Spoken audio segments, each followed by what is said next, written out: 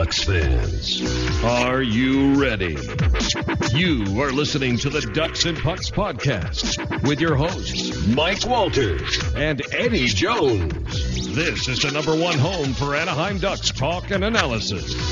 Here we go. All right, and welcome to the show. This is your host, Mike Walters, along with my co-host, Eddie Jones, and we have a good show for you this week. We're going to be covering the development camp and all kinds of moves that happened this week. The Ducks signed 3 players and made a trade, so the Ducks are alive. They're actually doing some things, and we're going to go over those acquisitions and talk about what everybody thinks.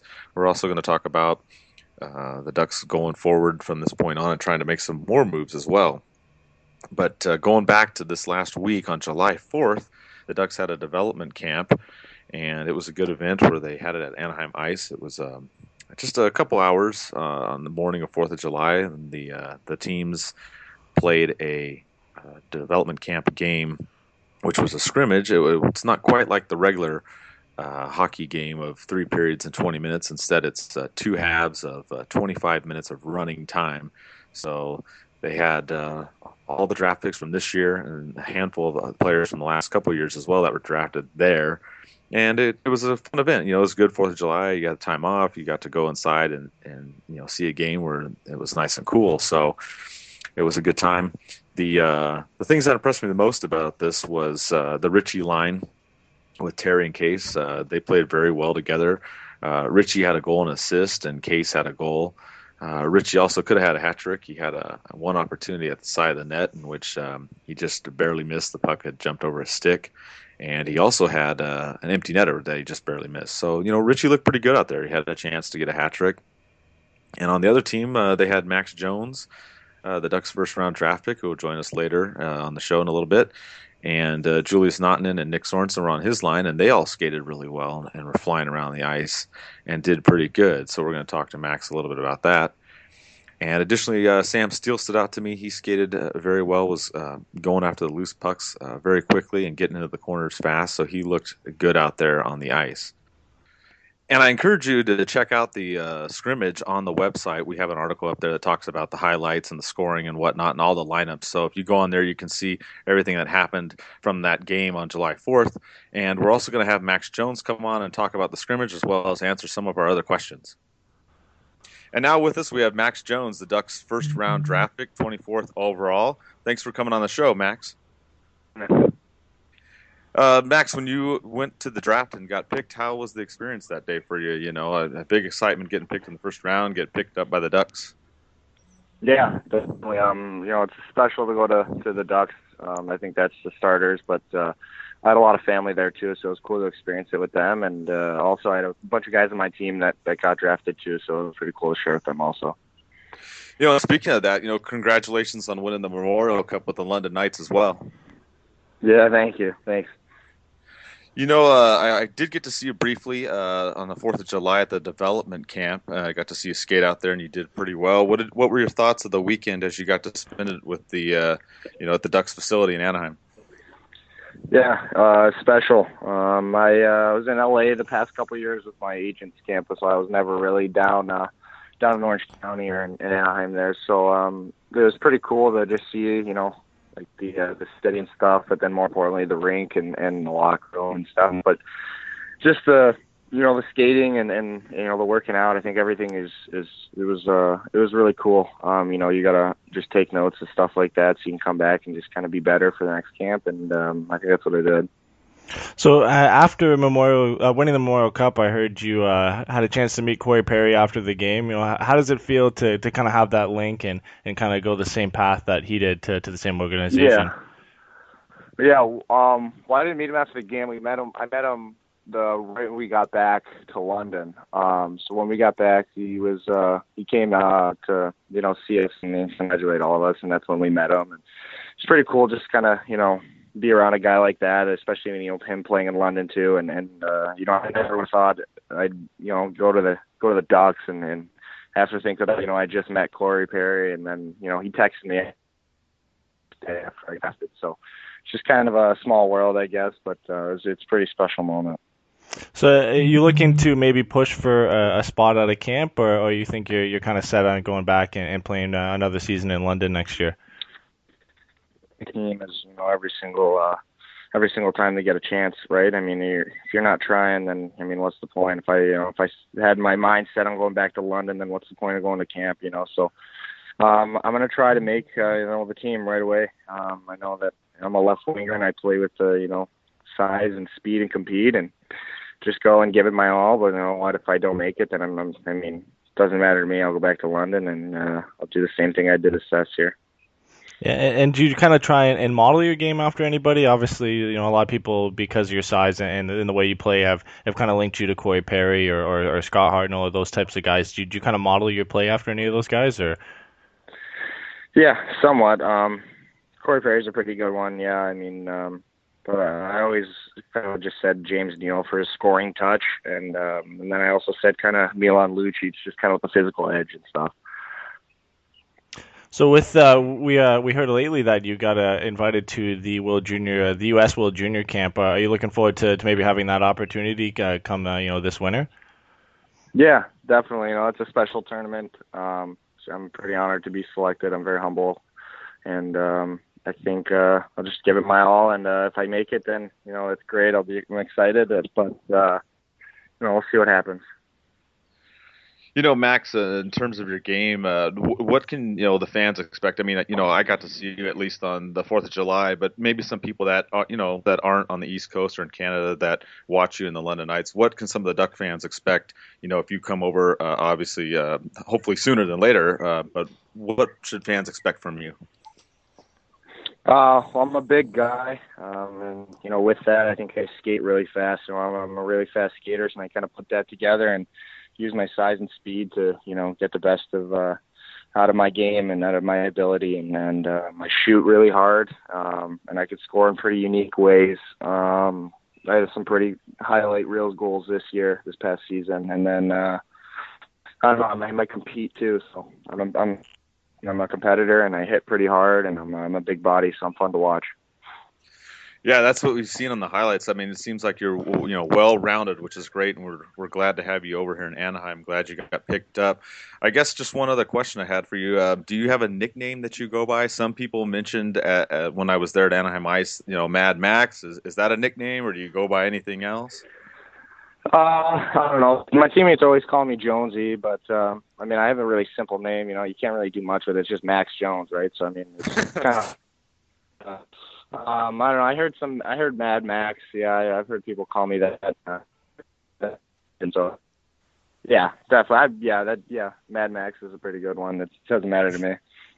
Okay, all right. Just want to make sure. So, maybe somewhere down the line we might make you a T-shirt or something like that. I don't know. We can talk about it later, but just wanted to kind of see what you went by. But, it was great to meet you on the 4th of July, and I wish you the best of luck.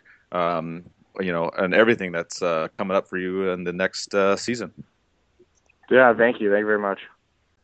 All right, that was Max Jones, so we appreciate him coming on, and now we're going to shift gears. The Ducks actually did some stuff this week, Eddie. They picked up 3 more players in a signing, and then obviously 1 more in a trade. We'll get to the trade in a little bit, but on the 4th of July, the news came out that Mason Raymond was picked up, which was then confirmed on the 5th, along with Jared Boll and Jeff Schultz.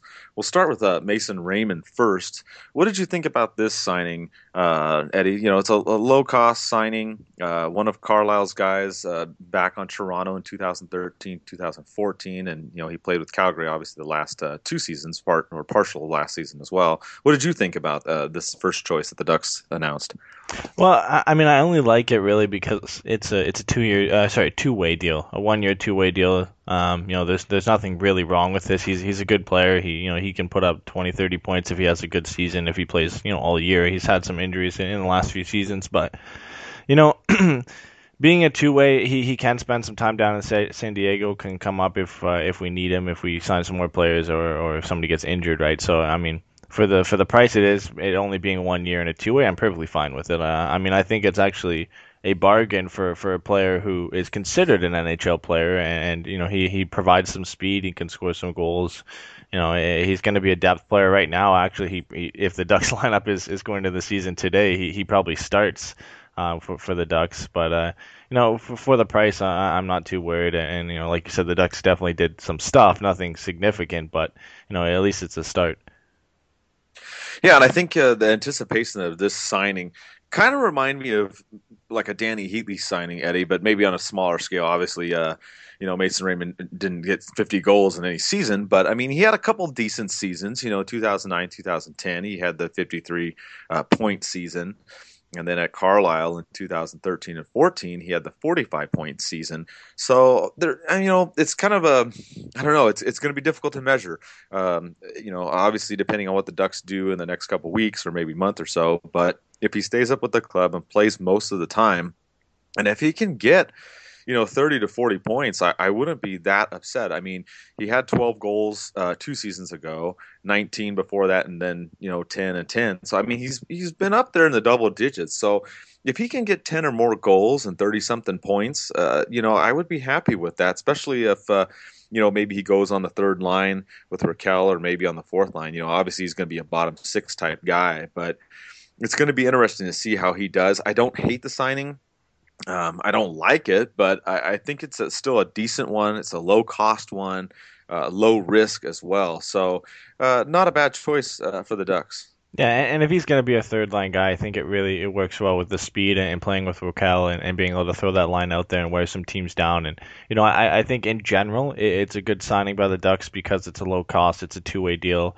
You don't have to worry about sending him down through waivers and losing him for nothing and pretty much being a waste of a signing. So I think in that aspect, it is a good deal, and he can come up and he's one of those guys who can make an impact because he has experience in the NHL before. So it's not like a typical AHL signing where you're getting a guy who is going to come up and play physical, and at least he can come up and he can provide some offense and definitely some speed, which is something we knew the Ducks would be looking for this offseason. They mentioned it a lot, so being able to have that come up is definitely a good thing for them. Yeah, and moving on, the Ducks got another forward, Jared Boll, which this one had a lot more negative reaction, Eddie, as opposed to Mason Raymond. Mason Raymond was more of kind of along the lines of how you and I felt, kind of like, okay, we got a guy, maybe he can do well, maybe not, not the end of the world. But when they announced that Jared Boll had come onto the team, I mean, whoa, there was a lot of comments and a lot of stuff coming out. And I mean, I get it. A lot of people are like, why did we get this guy? He's been on Columbus the whole time. In his career, he's an enforcer. What's the point? He also signed a one-way, so some people were kind of like, well, why did we do a one-way and why did we do 2 years? Some of that you have to take into account is because of the expansion draft, which is what I explained in the article, and hopefully, some people figured that out, because the problem right now that the Ducks have is they don't have enough forwards in the lineup if they want to go with option A. And option A means they would protect 7 forwards going into the expansion draft. And the way it works, the rules, they would also have to have 2 more forwards signed through 2017, 2018. That would have to be exposed.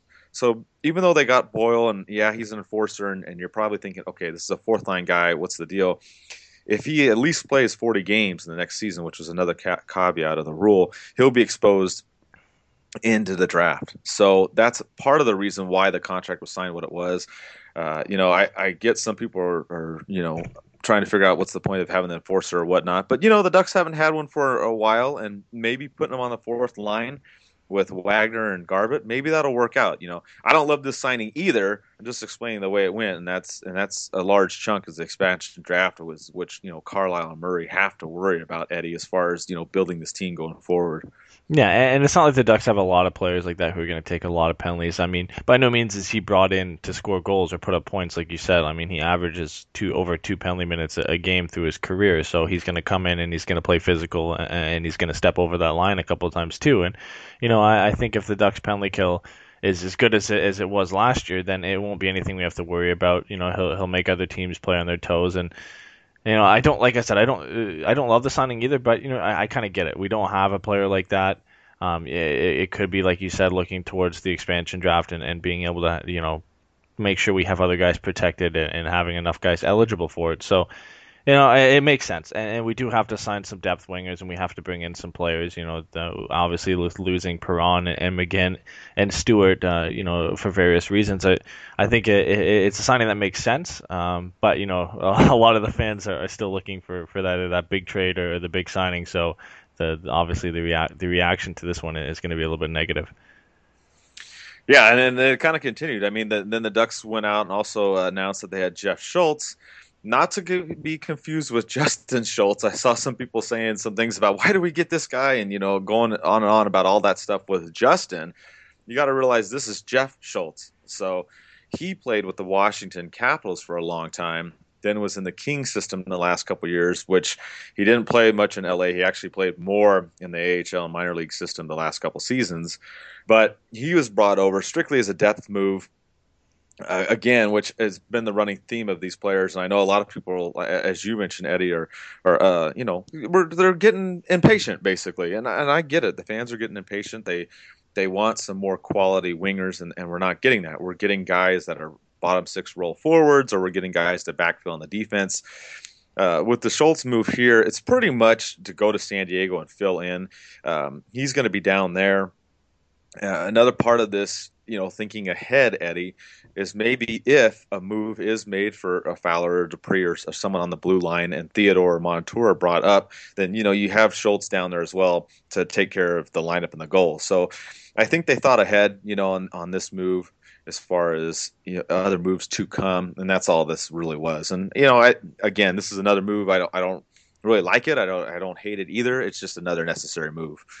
Yeah, and I think that's the way you have to look at it. And I mean, nobody's going to like a move for a Jared Bull or Jeff Schultz because, you have to appreciate what the move's for. It's not going to make your team significantly better, so nobody's going to, per se, like the deal. But I think it makes sense, like you said, it might be, a foreshadow of a move coming on the blue line, being able to bring in, obviously now Nate Gannon and Jeff Schultz and have those two left shot defensemen down there that, it provides you the freedom to maybe move a Fowler or a Dupree if you think you can go out and get that left shot, left wing that Murray was talking about at the beginning of the offseason. And, it gives you that freedom to have, to bring up a guy who's had NHL experience. I mean, this is a guy who in 2009, 2010 had a plus 50 season with the Washington Capitals. Now, they were a very good team that year, but still, I mean, he's been good in the past, and he's been good lately. He's very good defensively, and I think it's a good depth signing like the other two that they made. So you can't be too hard on Murray for not bringing back or not replacing the guys that we lost. I mean, like Perron went to St. Louis because he wanted to play there, not necessarily because Murray couldn't bring him back. And Stewart went to Minnesota because he wanted to play there. And that's nothing against the Ducks. It's just those two players have a lot of history with those two organizations. They know a lot of people there. They know some of the players who are still there. So you can't expect Murray to go out and sign, Louis Eriksson or Kyle Okposo or Yuri Hudler who's still left. Some of these deals, you have to think about the future with the Ducks, especially with their cap situation and especially having to still sign Lindholm and Raquel. Yeah, exactly. And, later on in the show, we're going to get to some of the free agents out there and talk about some of the other players that the Ducks may target as well. Some possible trades, too, that we brought up from last time, but we kind of have an update on Detroit as well, which we'll get to in a little bit. But to round out the moves this week, the Ducks then traded the 2017 conditional pick. Don't know all the conditions yet, but they did that for Bernier out of Toronto, which, I had all kinds of reactions, Eddie, on this one. I had people that were, super ecstatic. They were like, Bernier, great, I love it. I had other people that were like, what are we doing? This guy's terrible. Then I had other people that were just like, okay, yeah, whatever. So I think if you look at this move, I'm actually pretty happy with this one. Out of all the moves this week, this was the one that I actually liked. It was one that we actually did talk about this too, Eddie. We talked about, free agency, and we talked about trading for goalies. And we had in our group chat that we have for Ducks and Pucks, the staff, we talked about Enroth being the free agent to go after, and we talked about Bernier as the one to trade for. And we got one of the two that we talked about. So amongst us, we were pretty happy with the way that this went down. And I think it was something that the fans need to consider. Those of you that look at this move and you're like, Jonathan Bernier, why are we getting this guy? You have to look at his numbers. And you're going to sit there and go, okay, yeah, he has a 500 record, and he didn't do that well in Toronto. And, why are we getting this guy, especially with the way he's played the last couple of years? But you got to remember, it's Toronto. They have a subpar defense. And Bernier didn't do that poorly there. I mean, when he was in Toronto, he had a 915 save percentage, 2.8 goals against. And I know those aren't like awesome numbers, but that's not bad playing in Toronto. You go back to LA, he had a 2.36 goals against and a 912 save percentage. So he did obviously better in LA with that stronger defense, a defense very similar to the Ducks in those years, and the Ducks still have that kind of defense now. So I like this move, Eddie, and I think Bernier is going to come in, take some pressure off of Gibson, and at least play 20 to 25 games. Yeah, and you have to look back to his 5 years with LA, where the reason Toronto and a lot of other teams were looking at him is because they believed he could be a starting goalie. He had some solid numbers there. His save percentage was .912. His goals against average was 2.36, which are some solid numbers, especially for a guy who was behind Jonathan Quick. And a lot of people expected he can be a starter, and Toronto took a gamble on him. And you look at his 3 years in Toronto, where he played, obviously a significant amount of more games. He played 62 in 5 years with LA and 151 in 3 years with Toronto. So you look at his numbers there, and his save percentage is actually better. It's .915 over a longer stretch of games. Obviously, his goals against is down, but like you said, you have to look at the teams that he's playing with in Toronto. But I actually like it. I know obviously Enroth was still out there, Kari Rama was still out there. There's a lot of other goalies that were possible options, but I honestly think Bernier is a better option than all of them. I think he still has the potential to be that quality backup. He can win games. When he's on his best, he plays like a starting goaltender, and that's what you want from a backup. He might not be a guy who can start 50, 60 games from you, but that's not what the Ducks need right now. They need a guy who can come in and play 20 to 30 games. And for a guy who has been the starter in Toronto for the last few seasons, or has been in contention for the starting role, I think him coming down from 50, 60 games and playing 30 is going to help him a lot, and I think he's going to have a successful season in Anaheim. Yeah, I agree, and I think if we can get him, like you're talking about, if he can play 25 games, win at least a dozen or so of those games, that wouldn't be too bad. I mean, he'd come in and do that.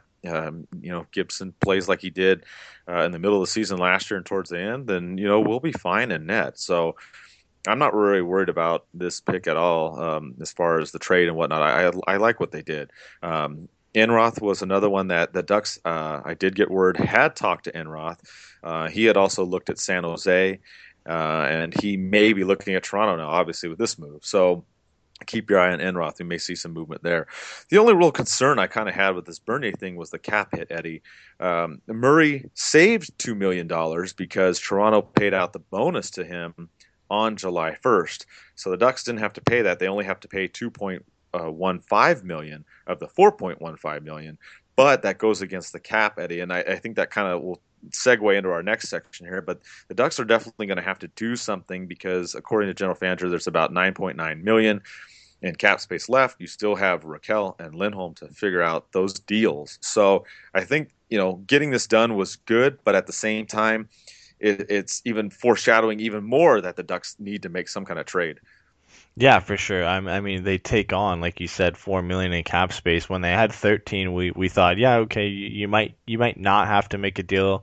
You should be able to get Lindholm and Raquel signed up for under 13 million and maybe make another signing. But right now, with obviously bringing in this 4 million in cap space, they do avoid the signing bonus, but that has no impact really on the cap.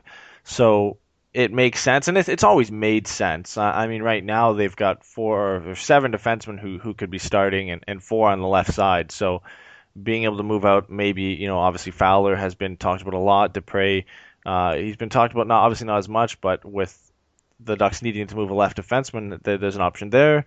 Stoner is another one with his contract. A lot of fans wanting to offload that as well.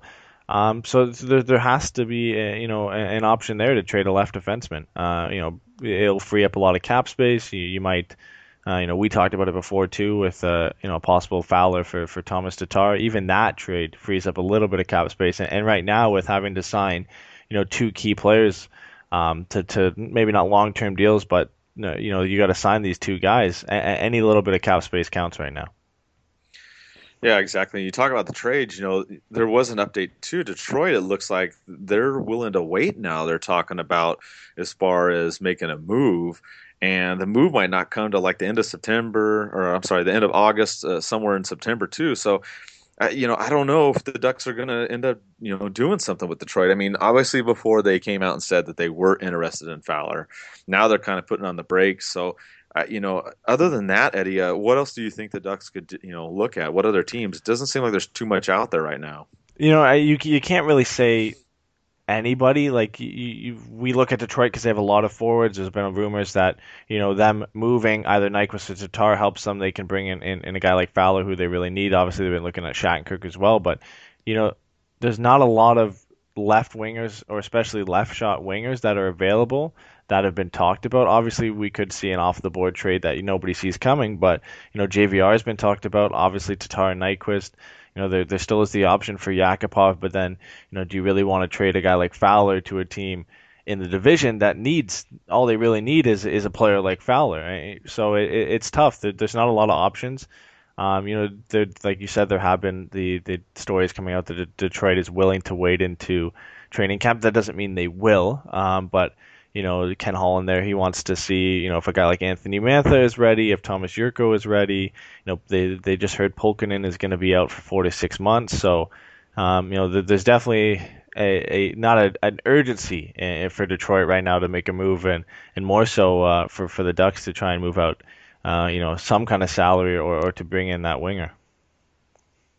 Yeah, exactly. I just don't see as many options, like you said. Detroit, Toronto, Edmonton may be ones, and unless, like you said, something else comes out of nowhere that we look for. So, the Ducks are going to have to do something, though. They're going to have to figure out, especially with Stoner's contract, BX's contract, Dupree.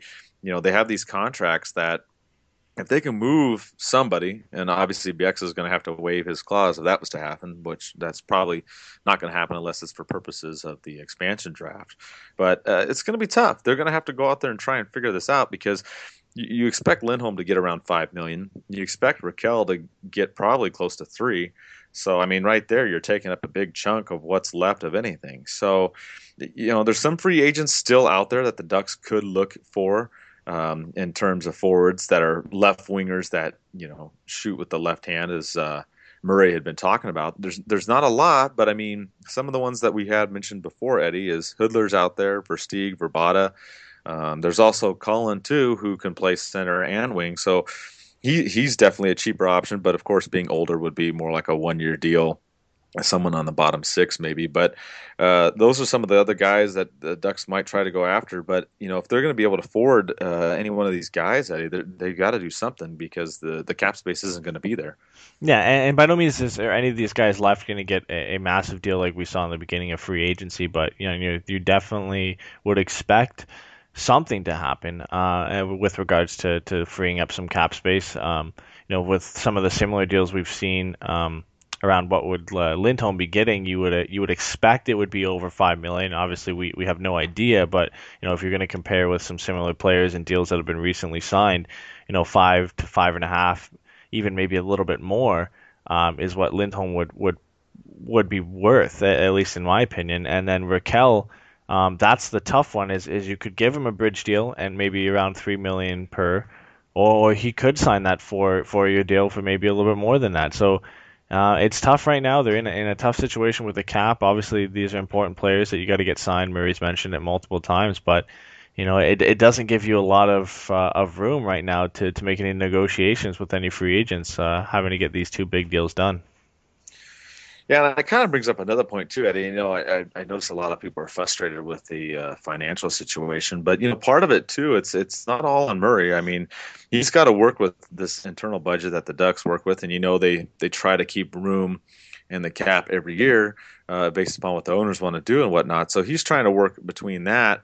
And I mean, honestly, they're going to have to stretch it this year. There's no question. They can't keep a $5-6 million cushion like they try to do, sometimes upwards in the $7-8 million, and it's just not going to happen this year. I mean, if they're going to go out and get the players that they want, I mean, unless they stick with what they have now and they try to bring up some people from San Diego, but they're really going to have to push. So I give Murray some credit because, I mean, like if you look at the Bernier one, it at least saved a couple million. I know it came against the cap, but I mean, there's some things that you've got to try and work out and do here.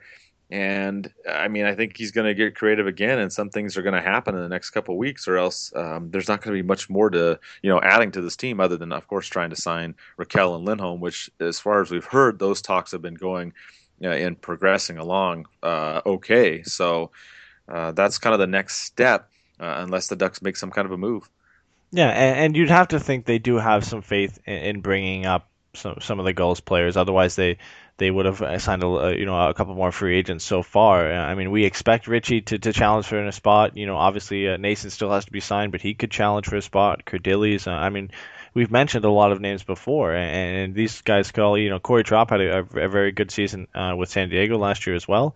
These are all guys who could challenge for some of them could challenge for top six, most of them in the bottom six as well. So I think there's all good options there, and if they really think all of them are ready or most of them are ready, then there isn't a huge urgency to make a signing. I still think one or two more. I really do think Hoodler would be a great addition. If they can fit it into the cap space and everything like that, that remains to be seen. But I think they do have some confidence in it, and like you said, Murray does have to work within not just the cap space, but the Ducks. The reality of the situation is the Ducks have been a budget team for a while, and that's no harping on the owners of the team. That's just the reality of the situation, and they've worked around it before, and we see that a little bit here with the Bernier deal and the signing bonus. So I think we'll eventually know everybody who's going to be on the team, but we might have to still wait a little bit longer. Yeah, exactly. It may have to, hang out for another, it might be a month or so. So I know, patience is going to wear thin with some people, and I've seen it, this last week, especially with some of the moves that were made. But, with that, we'll pretty much turn to the fan questions now. We've got a lot of good questions this week about what, what's been going on the last 2 weeks since the draft as well.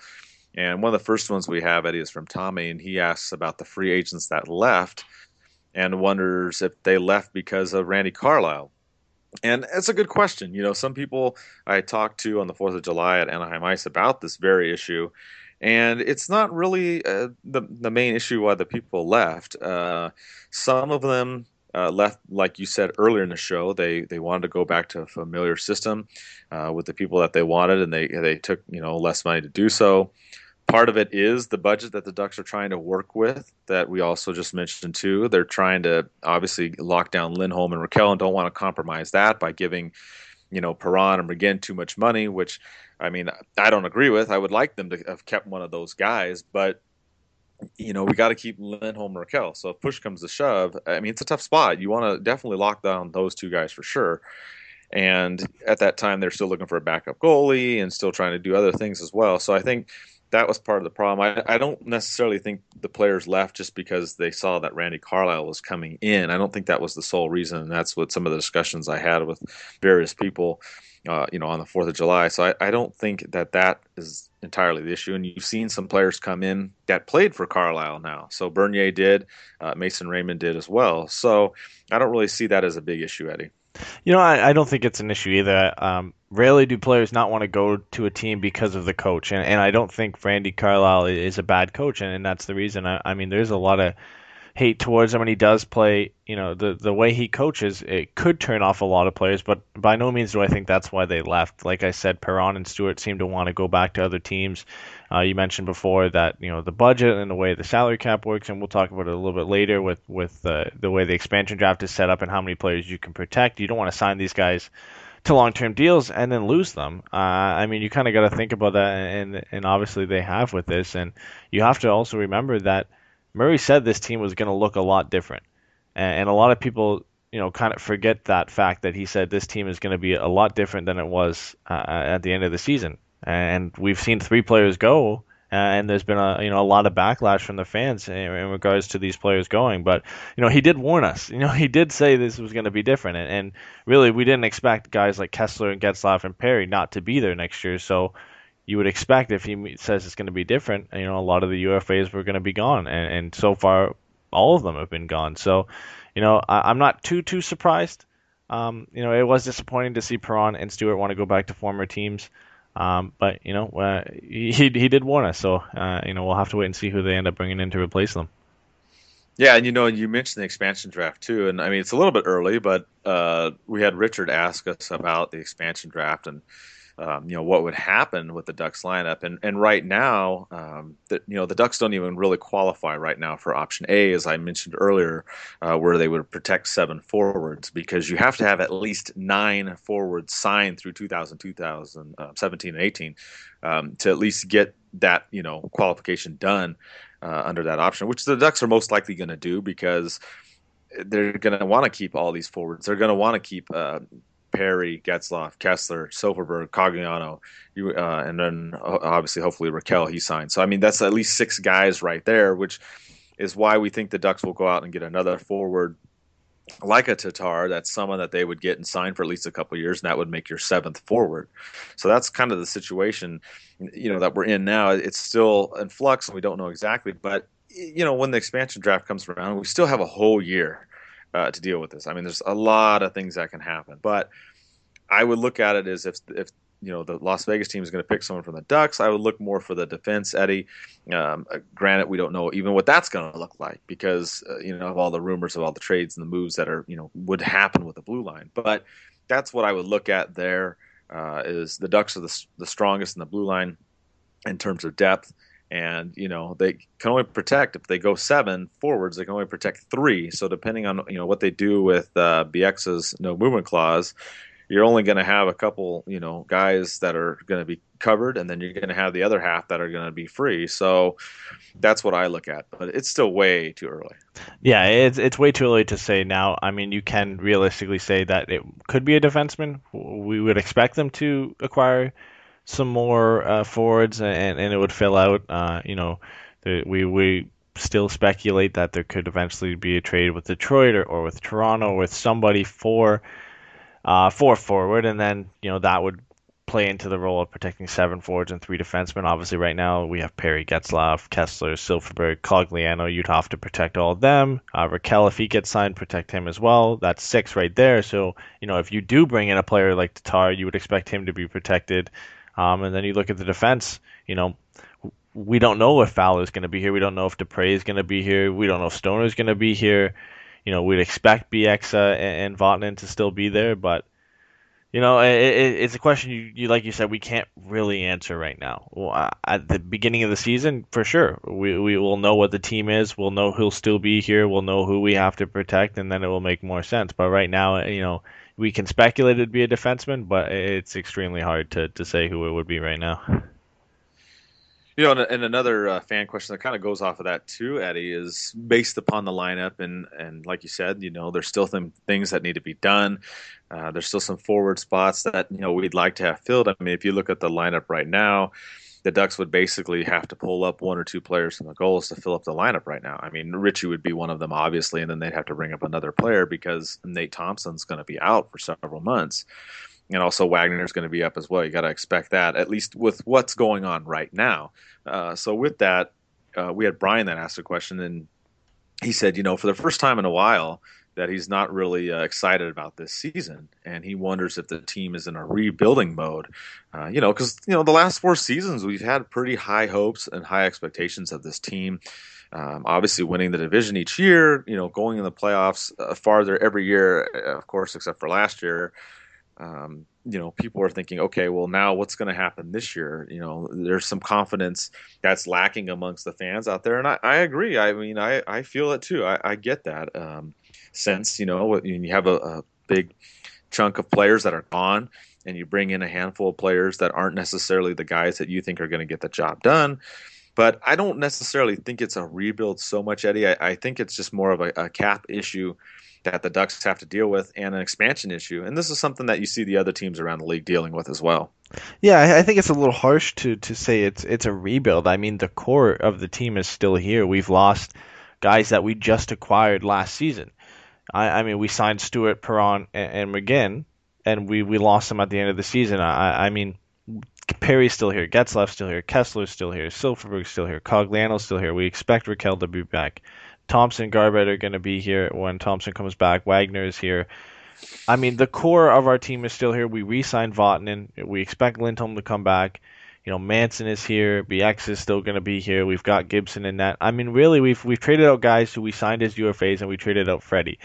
Is the team better now than it was at the end of the season? Of course not. We've lost players and we haven't brought any in. But I think by the beginning of next season, I think fans will be able to look at the team with a little bit more confidence. It's hard to look at it right now and judge it because this isn't a finished project right now. This is something that's going to last the whole summer for Bob Murray and for the management staff of the Ducks. And we're going to have to wait and see. I mean, we I don't know how many times in a week in a podcast do we say we're going to have to wait and see. But regarding to the question, I don't think it's a rebuild. I think it's an off-season rebuild in the fact that we're trying to replace players that we let go. But the core is still here, so I think our window is still open, and we'll definitely be competitive again next year. And another question focuses on that a little bit more narrowly, and obviously this is one that came up, especially at the end of the playoffs when we got the Ducks got knocked out by Nashville. But this question comes from Katrina, and she asks, what needs to change, if anything, especially for Perry and Getzlaf? Also, how ready is Gibson to be full-time goalie? Let's go. It's kind of a two-part question, but I mean, let's go with Perry and Getzlaf. I think the issue here, and it's going to be, again, I hate to say it, a wait-and-see game, but the Ducks are going to have to figure out what they're going to do with Perry and Getzlaf this season. And what I mean by that is lineup-wise. Are they going to put them together, or are they going to put them separate? They did both last season. So I think that's part of the thing. If they go out and get, a JVR, a Tatar, someone like that they can put up on the front, first left wing line like that, I think you put Getzlaf and Perry together with that person, you let them roll and see how they do to start the season. That's what I would do. If not, I mean, if it's going to be something different where we don't necessarily get that player, then maybe you do split them up and try and do something. I think the biggest thing with both those players that people are concerned about has been more so their defense than our offense. I mean, obviously Perry started out slow last season, which the entire team started out slow. So we're hoping that doesn't happen again. But from a Carlisle standpoint, he's big on back checking. He's big on shot blocking. He's big on team defense. So if anything, I'm pretty sure he's going to be telling those guys that, hey, you need to make sure you play your two-way game. Don't just focus always on the one-way game. And that's something that we may see differently amongst those players, and hopefully it works out. But with the lineup being in flux, it's a little bit difficult to see, how it's going to pan out in terms of that. Yeah, and really, it's tough because we haven't seen a new coach in Anaheim in obviously a long time since Randy Carlisle, so it's hard to say who's going to play where. We're so used to the line juggling and the different lineups every night from Boudreau, and now we got a new coach coming in. He said he's changed his style, so it's kind of hard to say what we're going to expect to see from Getzlaf and Perry. Obviously, we expect them to be the top scorers on the Ducks again, like they are almost every year. We expect Getzlaf to be the playmaker. He's going to probably lead the team in assists. Perry, you would expect to lead the team in goals. They're going to be key players. That's why they're signed to long-term deals, and that's what we expect from them. Yeah, are they going to play together? We can't really say that right now. I would expect them to start the season on the same line, and then we'd go from there. But it's all up to Randy and the style of hockey he wants to play and how he wants his team to line up. And I'm sure right now he has some ideas, but even he probably doesn't know right now because this team isn't complete yet. There's still some players who are going to come in. There might even still be some players who are going to go out. So I think we'll have a better idea in the coming months, and then come opening day, we'll have to wait and see if they end up playing together or not. I agree. Just going to have to hold on and see what we get in the next couple of months too, in terms of hopefully trades or free agency signings. And the other part of her question was about Gibson, being a full-time goalie, and I think Gibson is ready to be full-time goalie. I think Gibson or Anderson were both ready to be full-time goalies, and that was the big problem that Murray had to deal with. Was you had the expansion draft, you had both goalies, going back and forth, and that was one thing that people criticize Bruce Boudreau for.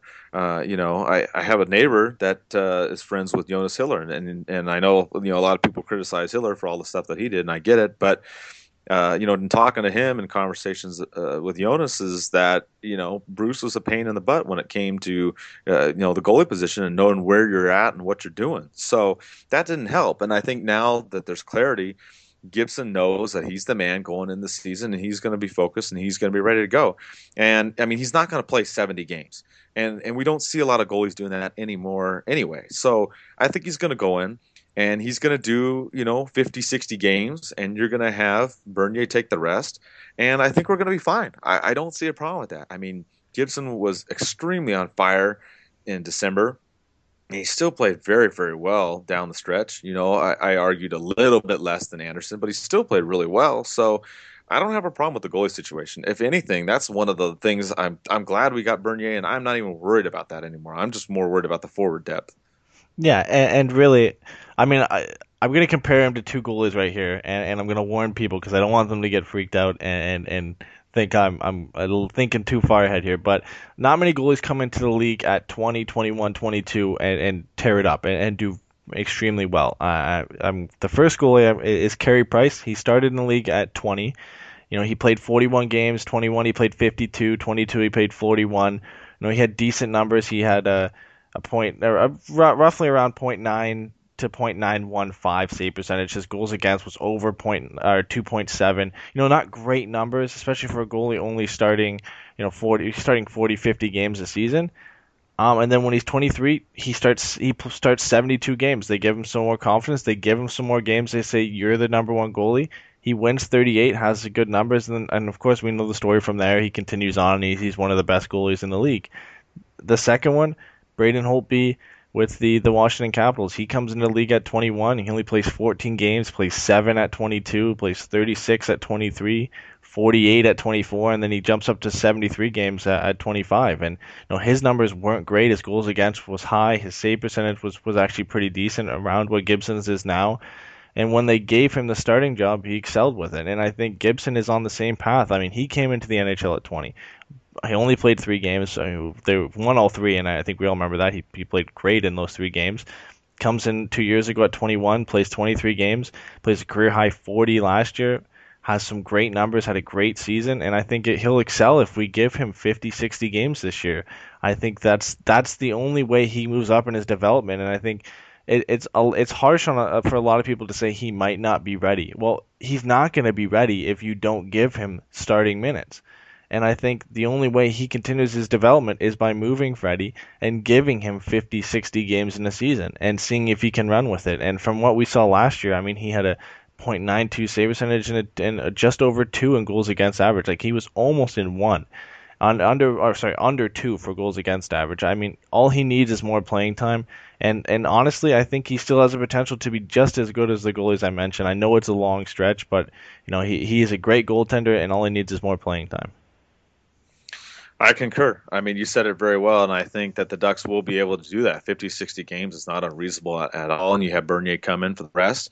I think the Ducks are going to be solid in net. And, I mean, obviously having the blue line helps as well. The Ducks have got that extra depth there that, we've talked about at length and ad nauseum the last 3 or 4 podcasts. And obviously, of course, in the trade rumors, it comes up all the time. So that's where the Ducks are fine. I really think this team, if you're looking at the team going into next year and you're thinking, okay, I'm not as happy with the moves. I'm not as confident with how this team's going to do. I understand the concern, and I think it's a legitimate concern right now. Granted, the Ducks do have to make some more moves here, but let's look forward, say in a month or two. Say the Ducks get Lindholm and Raquel done, get their contracts established and taken care of. They go out there and get a couple more forwards, and then they're going to be looking good.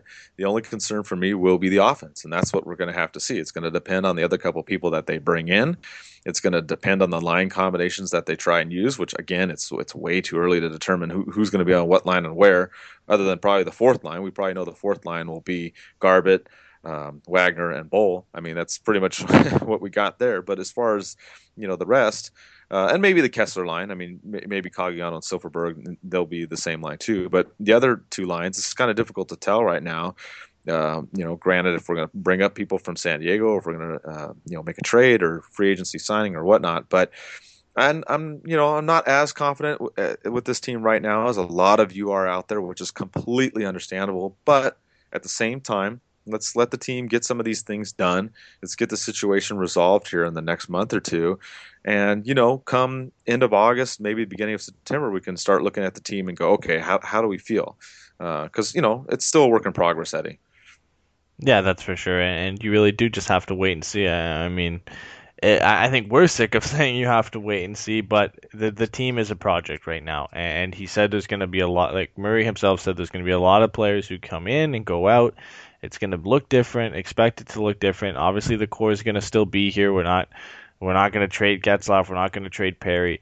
But the depth part of the team, especially up front so far, is going to look different. The blue line will look relatively the same. Obviously, Vatanen coming back. Theodore should be up next year. Lindholm should come back. Bieksa should be there. The most of the blue line should look the same, but the bottom six especially is going to look extremely different next year. And really, it's a project, like you said, and we're going to have to kind of wait and see. And hope that this team will be competitive next year. I believe it will. I think the team as it stands right now is good enough. There just needs to be a couple pieces at it, and I think they're definitely a lock for the playoffs again next year. Yeah, I agree. And one thing too is maybe the Ducks don't need to win the division next year. I mean, we've won it 4 times in a row, and it hasn't amounted to anything. 2 years ago it was great, almost 1 game away from the Stanley Cup final. But winning all those banners, we've compared it before. It's like San Jose. They had that stretch where they had won 4 division titles in a row, and they didn't even make it to the Stanley Cup final in the same time period. So it's kind of the same thing. So watch for the team, watch for the movements. Hopefully some more stuff will be done. I don't know if it's going to be done in the next week or not, but hopefully some more things come up soon. That way Eddie and I will have more to talk about, and we'll try and get some other players on here as well. And we'll see you in a week if there's some more stuff. If not, then maybe 2 weeks. But until then, keep the faith and let's go Ducks.